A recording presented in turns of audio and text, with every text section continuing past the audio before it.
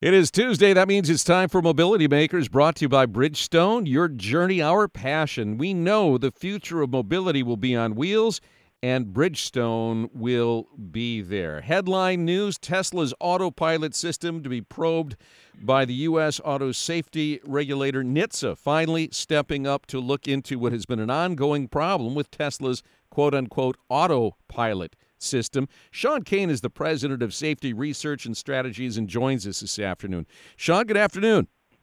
Hi, good afternoon. How important and how long overdue is this investigation?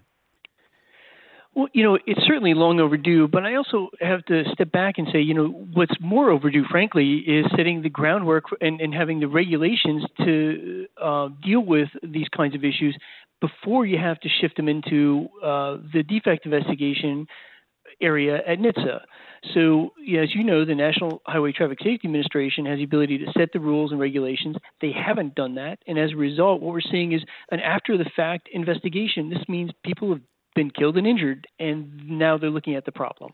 Well, and I guess the other part of this that I find extraordinary is that they were basically shamed into it by the NTSB, weren't they? Oh, you're absolutely right. The NTSB they had laid out very clearly that the agency has dropped its position as the regulator, and they've allowed essentially the Wild West here with autonomous vehicles or semi-autonomous vehicles, and that's resulted in a lot of problems as we're seeing.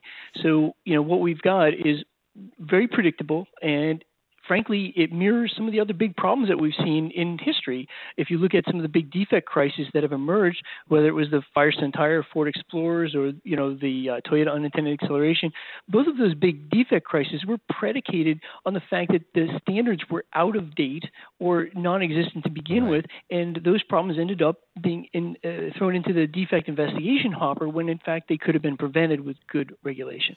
So help me characterize this investigation, or at least diagnosis. Is this a software problem? Is it a driver awareness and responsibility problem? Is it a branding problem by calling it autopilot, which suggests and promises something that maybe it can't perform? Or is it all the above? I think it's all of those above, and we've got even more complexity because you really have a system design that inherently allows drivers to operate it outside of its design domain, so it can operate in unsafe conditions. Tesla knows that, and instead they are willing to shift that blame over to the drivers for operating the vehicles under these conditions, which many times drivers are completely unaware of, that the system is not capable of operating under those conditions. And yet we have seen GM with its Super Cruise and advanced Super Cruise have a very strict facial recognition element to it, which will tell the system to shut down if the driver does not have their eyes on the road, if they're not being attentive. Would that fix this problem, or does Tesla need to go farther? It goes a little deeper than that, and I think that really allowing the vehicle to be operating under conditions that Tesla knows are unsafe. So it's one thing when drivers game the vehicle or test its limits and so forth. Folks are going to do that, and you want to have good safeguards to ensure that isn't happening. But the reality is that a lot of conditions under which drivers are lulled into believing these systems can operate, they really shouldn't be operating under those conditions. They shouldn't be operating in those areas because the systems are not capable of doing that safely. And I think that's really the biggest problem that I see. Looking at what NHTSA's done with their investigation is really interesting because we see a very narrow entry point. And that narrow entry point for the investigation, as you know, is focused on these crashes in which they involve first responders and very specific scenarios. That's really interesting to me because it also is a tactic we've seen from NHTSA. It's an entry point into a problem. It doesn't get at the whole problem, but it's an entry point, and it's the low-hanging fruit. Well, and low-hanging fruit, I worry about a bar that's too high. Here we've got 11 crashes since early 2018 involving a Tesla and emergency response situations. You would think that our sensitivity meter would be even more highly tuned when it's police officers and first responders that are having their lives put at risk here. And yet it was 11 crashes before they were forced into initiating this investigation. Where should the tripwire be on this? What would have been a reasonable aha moment there where they said, geez, we've had more than a few of these. This deserves more scrutiny? Sure. That's a great question. And what I meant by low-hanging fruit also is that, meaning these are clear problems. There's no question that these are crashes that should not have occurred, right? And so that's, this is the entry point that NHTSA has decided to make. And I think, frankly, it's not a bad entry point, but it's not a bad entry point at a bad entry point. So this is something that should never have even gotten to this stage.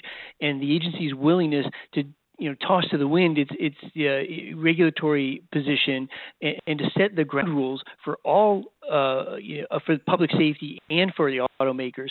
That is something that is still staggering to me, that we're moving forward without baseline standards from the everything from the human factors to the functional safety of the electronic systems.